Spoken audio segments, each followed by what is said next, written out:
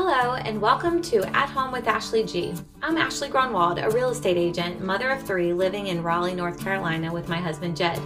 I hope you will join me as we discuss all things that begin in the home, such as family, marriage, faith, parenting, organizing, and plus a sprinkle of real estate. I look forward to building a community with you as we navigate the joys of owning a home and making it our safe haven for our family, because home is where it all begins. Hi everyone, this is Ashley Gronwald with Hunter Row Real Estate, and I am joined by Liz Malcolm, and she is a music teacher and the owner of Malcolm Music Studio. And she actually, I got to work with her and her husband and her family as they have bought and sold homes. So I got the privilege of getting to know them really well and see these pianos, like the lovely one she has here in the background, get moved from house to house. So I just asked if you would join us today and share with us just what the importance of music is for kids, and then kind of where it came, your journey into music, and then maybe even how parents can get involved in music for their kids at all different ages. So is there anything else you'd like to share, Liz, about who you are and your family? And well, I am very thankful for the house that you helped us find because it has a perfect music studio for me. So forever grateful to you, Ashley, for that. Yeah. Very good. And then you have one little one at home.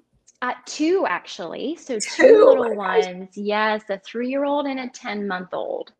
And they keep me busy, but they're a lot of fun. So that's awesome. Very cool. Yeah. So before we jump in, tell us where your love for music came from and how did you journey along in this music venture? Yeah, so I grew up in a family of musicians.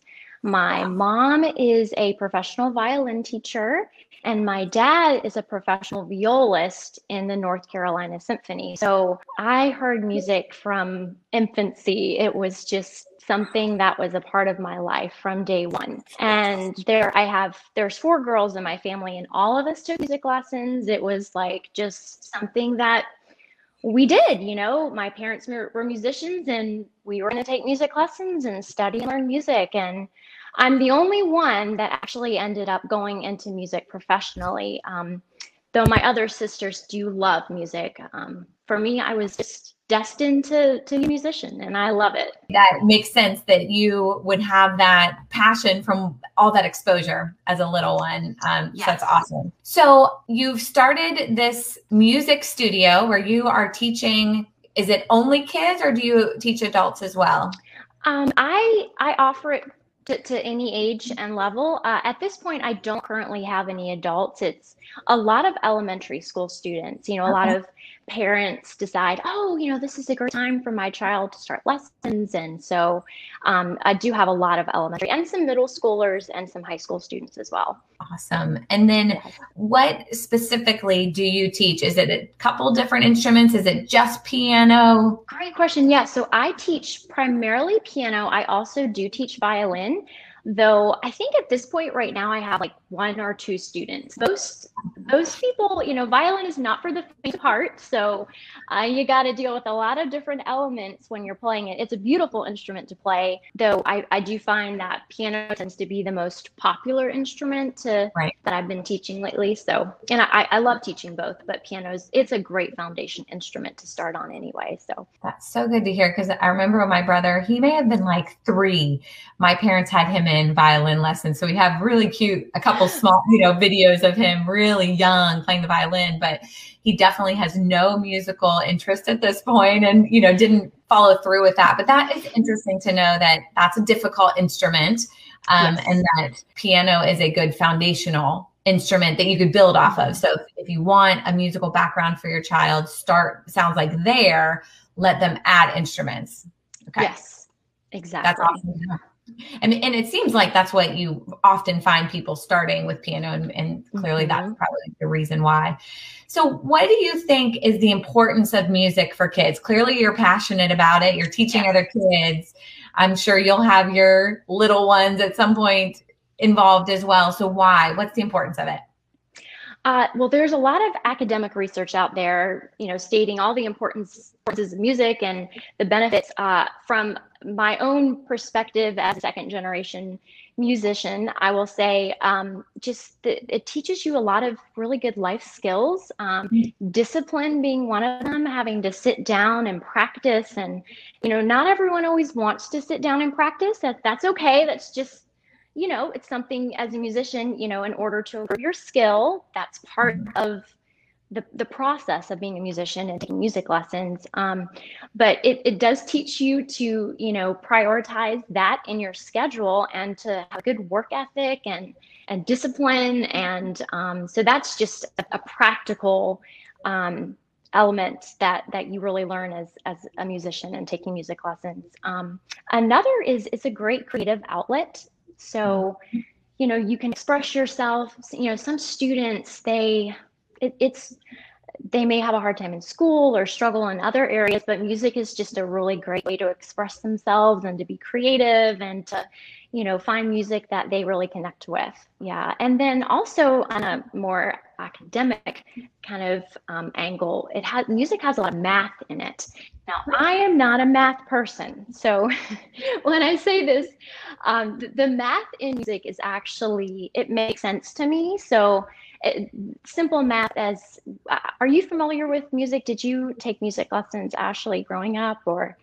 These are good questions. I did singing lessons for 8 years and then did flute in, school. I guess that would be middle school when you start adding the instrument and band. And then I am very musically minded, probably from the math perspective. So I teach group fitness and I teach to the beat and cannot not teach to the beat. And then in dancing, I lead my husband in dancing, which he hates because I want to be on the 8 count and the upbeat and all that. So I have it there, but have never been probably really well trained in it to know exactly. I just can hear things and know things are happening in the music that are starting points and ending points, but I don't have the right language for it.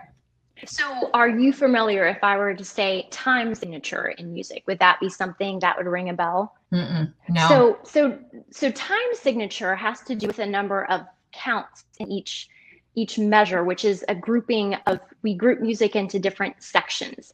So a very common time signature would be 4/4. So meaning that there's 4 beats in each measure. So when we're talking about time signature with little kids, we're in essence doing math because we're adding the number of counts in each measure to create 4. And it's really fun to see the kids, doing that math as, really young, at a really young age, and counting, because I do have my students count all the time. Now, they are not always happy about counting all the time, but we do it anyway. And so, just that physical counting and thinking of just the basic rhythm, like quarter notes are 1 beat, half notes are 2 beats. And we'll do in their music writing books, we'll do musical math where we're adding the different rhythmic values together. So just, little things like that. It's just a really great skill that they're learning in their music lessons. That's the part I'm more interested in. I mean, like you said, it's not your favorite part because you have more of the creative side of your brain functioning. Whereas for me, I like the creative piece, but the math part is more dominating. So what's awesome about that is that right or left brain dominant children can get exposure to the creative side and the mathematical, logical side.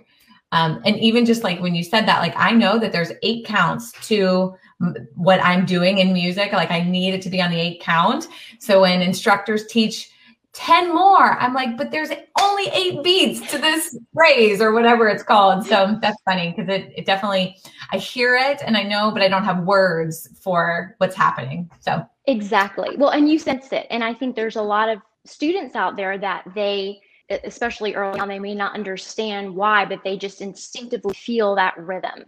And so you have a natural rhythmic instinct, which is wonderful. It drives my husband crazy when we're dancing and I'm like, and ready, go. And he's like, stop it, So when do you recommend children getting started?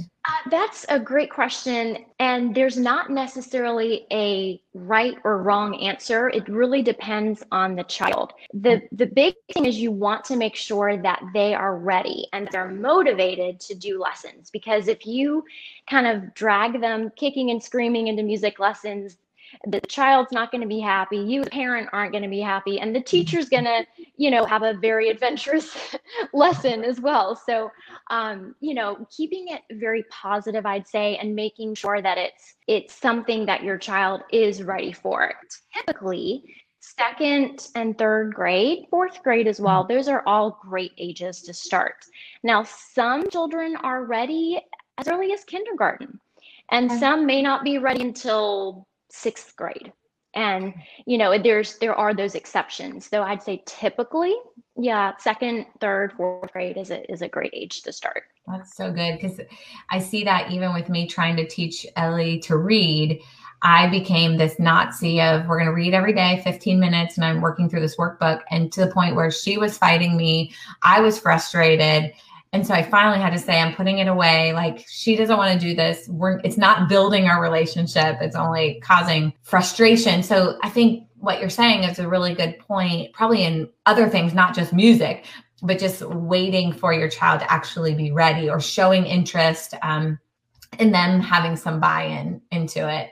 So exactly. It's so important, because you want to keep it. You want music to be, especially as a music teacher, it's so important that music is positive for that child, that their first connection and association with it is not like, oh, well, my mom is making me do this, So that to me is huge. And, having a 3-year-old and a 10-month-old and being a music teacher, it's my question is, okay, well, when do I start my children? And I have not given them any structured, formal music education at all. I just let, whenever my 3-year-old wants to play, he sits down and he plays, and he'll say, I'd like a lesson, Mama. And his lesson consists of him sitting and playing on the piano. And I'm like, do you want me to tell you, any specifics? We can maybe talk about hand position. He's like, no, Mama, I just want to play. So, and at this point, that's what I let him do. Right. So. Exactly. I think that's so important. Yeah. To keep it positive and something they want to do and look forward to, rather than just something they dread. But like you said, which I love, it like instills discipline in them, but not if you are the one forcing it on them. So it's probably a balance between the two. Yeah. And so you kind of answered this question already. What type of music do you suggest for kids getting started? So it sounds like piano. If that's not an option, is there a second instrument or style that you recommend? Well, there's also something maybe I should mention as well. So if you do want to start your child off on some music exposure, maybe not necessarily formal lessons, Music Garden is a really great. Are you familiar? Have you heard of Music Garden? It's similar to Kindermusik. Okay. And so in essence, you can start Music Garden as young as a newborn. So you can you bring your baby in, and it's how Music Garden is you're sitting in a circle, and there's an instructor who leads the class, and then you can have 3 or 4 moms, and then they each have their child with them. And when they're a baby, you're bringing in your baby, and you're rocking and you're singing songs. And so your child is exposed to music as young as, you can even go in as a pregnant mom, and if you want to expose your child in utero to music. So it's really incredible. There's also bouncing songs. So we have songs to, and all of these songs are exposing your child to music. As they get older, you're going to have to practice clapping to music or tapping to music. And there's different. Sometimes we'll tap, sometimes we'll clap. We might tap our head. There's just different ways that you are exposing them to music, but also learning, oh, these are my hands. I'm clapping my hands, or I'm clapping my legs. So they're learning just basic skills as well. As the children get older, there's the classes change. There's maybe dancing. You're going to dance to the music. You may have creative play. You may go outside into nature and get sticks and twigs and create a a story about those things. So you're including music, but it's also a very creative kind of outlet. And it's a really great way to expose your children who may not want to sit down and have a, very structured type of music lesson. And are you finding that if a child at a young age can hear a rhythm or like clap on the beat, because I hear that so heavily, I was just curious with my little ones who's 4 and 2, like when we listen to music, if they can clap to the beat or tap to it or just even move their body to it, do you find that there's a connection to a musical interest later if they have that at a young age? Having that good sense of rhythm, not every kid is innately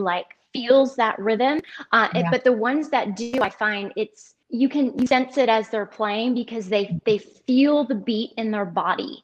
And when they're thinking about the half notes and the quarter notes, I sense that it's just instinctively a part of them as a person. And clapping and tapping those rhythms is a great way to kind of develop that. So maybe a child instinctively has that. Maybe they don't as much, but you can help develop that by tapping and dancing and moving to the beat, as well as, down the road in music lessons, counting out loud, which I have my students do, as I mentioned earlier. So. And it's funny, in my class, it's called Cycle Beat because we ride to the beat of the music. I'll ask people, who can hear the beats in the music? And I mean, there's a good portion of people that can, but there's definitely always a percentage of them that they're can't hear it. So they'll just follow watching visually my leg cadence versus hearing it for themselves. Because I try and get them to close their eyes and hear it to replicate the speed of the music to their legs. So anyway, I do some of that in class because I think it's so interesting how music, and I always say music is really motivating for lots of reasons, but also an exercise just by pushing with the music when it pushes and then slowing down when the music, or, the different things that the music creates. So it's fun to me. I think that's very cool. Yeah. So what are some other influences and exposures to music you recommend? So you're saying there's some really good opportunities just with little kids, even if you're pregnant, exposing them to music. Is there other things that you would suggest if, as a parent, you're thinking, I really want my kids to be exposed to this? Not necessarily going to force them to do lessons, but get them musically exposed and acclimated so that they can make that choice later if this is something that they would want to pursue. Yes, kind of what you're mentioning, listening to music and, hearing it with a workout. I say going to concerts. And I know right now we're kind of getting out of our global pandemic, but down the road when we can go to a big concert hall and listen to the North Carolina Symphony play, that's a great exposure to music. Or going and hearing an opera. Now, operas are long, maybe 3 or 4 hours. So I'm just gonna say, make sure your child is old enough to be able to sit through an opera. Ballets, those are really fun because you're visually seeing the dance and the moving to the music, which is it's beautiful and it's inspirational. I also love Broadway musicals. You're going to be hearing lots of different kinds of music, and you see the acting and the singing and the dancing, and you hear the music. So you're combining a lot of those elements. Those, I have to say, Broadway musicals are some of the most enjoyable things to go to. Have you gone to? Yeah, I grew up going to lots and lots of plays. That's what our family did. And so recently, Ellie and I have been listening to Joseph and the Amazing Technicolor Dreamcoat, Phantom of the Opera, Wicked. And it's so funny. We get in the car and she says, can we listen to the song that goes dun, dun, dun, dun, dun? Like that's what and I'm like, okay, Phantom of the Opera is what you're asking for. And she is so fascinated by it. And I was asking Jed, how early do you think we can take her to see Phantom of the Opera? Because it could be a little scary for her, but she's very interested in it. And even just the lyrics, she's very curious about it. So I do think that gave me a lot of interest as a young child being exposed to Broadway for sure. Oh, it's so much fun. And there's different styles out there. You can hear a more, I'm trying to think of one in particular, Oliver, I think that's going to be a little bit more, I don't want to say old fashioned, but it's not going to be quite as hip and modern as maybe Wicked would be. So just depending on what kind of style you want, you can hear all different kinds of Broadway musicals and really be exposed to different kinds of music, which is really cool. Yes, for sure. So what if, a lot of the people probably listening are busy moms, and the thought of adding one more thing to their schedule of a music lesson, do you have any thoughts on how do we add that in? Would you recommend even maybe in the fall they're doing maybe a sport, whether it's gymnastics or soccer, and then the spring they focus in on a musical type of extracurricular? Do you have any thoughts on how do we add that in to just, one more thing on, the plate? That's a great question, because these days everyone is so busy and kids are doing so many different activities. I think back in the day, I growing up, I didn't do a ton of activities. I did a few, but I think these days kids are doing so much. And so It is hard to kind of juggle all of those activities and to know what to do and which ones to pick and choose from. The one good thing about music lessons is they're probably one of the least intensive activities to do. So sports, you're probably going multiple times a week. I don't know much about sports, but I'm assuming from what I've heard, you usually go multiple times a week. With music lessons, you're going once a week to your music lesson, and then once a year, there's a recital. So it's actually really pretty minimal as far as a driving commitment. Now, the commitment does come into play as far as the practicing and the discipline to do that. But that's when, you want your child to be ready and say, hey, I'm willing to take this on and I'm excited. I want to sit down and practice. When my students are just starting out and they're working on, their beginner books, typically practice is not all that much. I will tell them the main goal is to practice 5 days. And I say 5 different days because sometimes what happens is they'll say, Miss Liz, I was really busy this week. And so I practiced 3 times on Monday, and then I practiced 2 times on Tuesday. So I still got my 5 days. But I had to explain to them it has to be 5 different days, like brushing your teeth. You don't make up for brushing your teeth by brushing them like 100 times one day and then not for a month. So we've had that discussion about, keeping it as a daily practice, but it doesn't necessarily have to be for 30 minutes. Some students early on may only need 5 minutes to cover the material. So it's the main thing is just the discipline of sitting down and having it be part of their daily activities. And then as they get more advanced, maybe 10, 15 minutes, maybe up to 30 as they get more advanced. But sometimes it just depends on the child and how long it takes them to get through the material. But it's really not as much of a time commitment as I think sometimes we think it is. And would you say if I wanted Ellie to be in piano lessons, for example, would it be a non-negotiable that you need to have access to a piano in your home to be able to successfully make that worth it? That is a very good question. I'd say typically, yes, it's very helpful to have some sort of digital or acoustic piano in your house. I have had some students that haven't had a piano the first month of lessons, but they were in the midst of getting that piano. So, I worked with them and there's ways you can actually practice without a piano. You can tap the rhythm on your lap. You can point and say the finger numbers or the counts. And there's ways you can practice the rhythmic element, though you're not necessarily practicing the sound element because you don't have the piano. So it's okay for a short amount of time, but down the road to develop that technique and that good hand position, that is an important element to have in place. It sounds like having just a keyboard, which isn't as big of an expense or commitment, could work as well. Okay. Absolutely. That's awesome. And then what are you seeing improvement-wise in children that are exposed to music? Do you have anything to share about?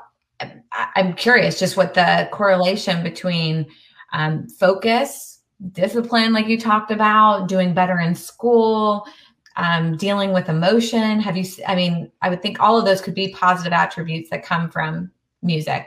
Oh, absolutely. Yes. All of those are wonderful attributes. And I think especially in a global pandemic, leading up to, I have a recital coming up Friday, actually. It's a virtual recital I'm doing with students. But leading up to the recital, I asked students what they loved most about music and wanted to hear their thoughts. And many of them talked about how music soothed them when they were angry, or it calmed them when they were upset. And I think going through a global pandemic where, you're not seeing friends as much, or there's just so much going on, everyone's going through this, and you have music to fall back on as an outlet to kind of soothe your soul. And it's really neat to see how students have been able to go to music to help them for that. Also, the confidence that students gain when they work on a piece for the recital and perform for people, and stand up there and have to carry themselves with poise and confidence, even if maybe they don't feel that way inside. We always talk about, you're acting up there, you're going up on the stage, you're walking up, you have to carry yourself with confidence. And it's amazing to see students who may not feel that way, they get up there and they do such a great job. So that skill that they develop. That's awesome. So it sounds like it can be such a great outlet for emotion and just dealing with whatever life is throwing at you, but also a confident building tool that prepares you for job interviews, school, all these different things that the future holds. So that's so awesome. So if someone was interested after listening to this and said, gosh, I want to get my child enrolled with Liz, are you taking openings? What does that look like? People come to your house, right, into your studio to do lessons. So share a little bit with us about that. Yeah, so right now I only have very, very few openings. Most of my students have pre-registered again for the fall. Though if there are openings, I do have a wait list, and I'm always happy to, fill students in those openings that do happen down the road. Sometimes something will pop up at the last minute.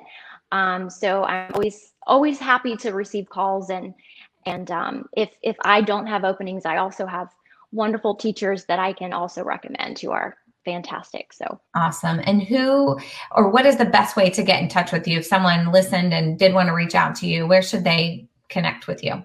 So email is a great way. I have email at malcolmmusicstudio@gmail.com. And there's also, I have a studio Facebook page, so you can check out photos and videos of students and kind of see how we do music lessons. And you can also message directly from the Facebook page as well. So I have two really quick last questions. First, are they group lessons or are they individual, or both? Do you do both?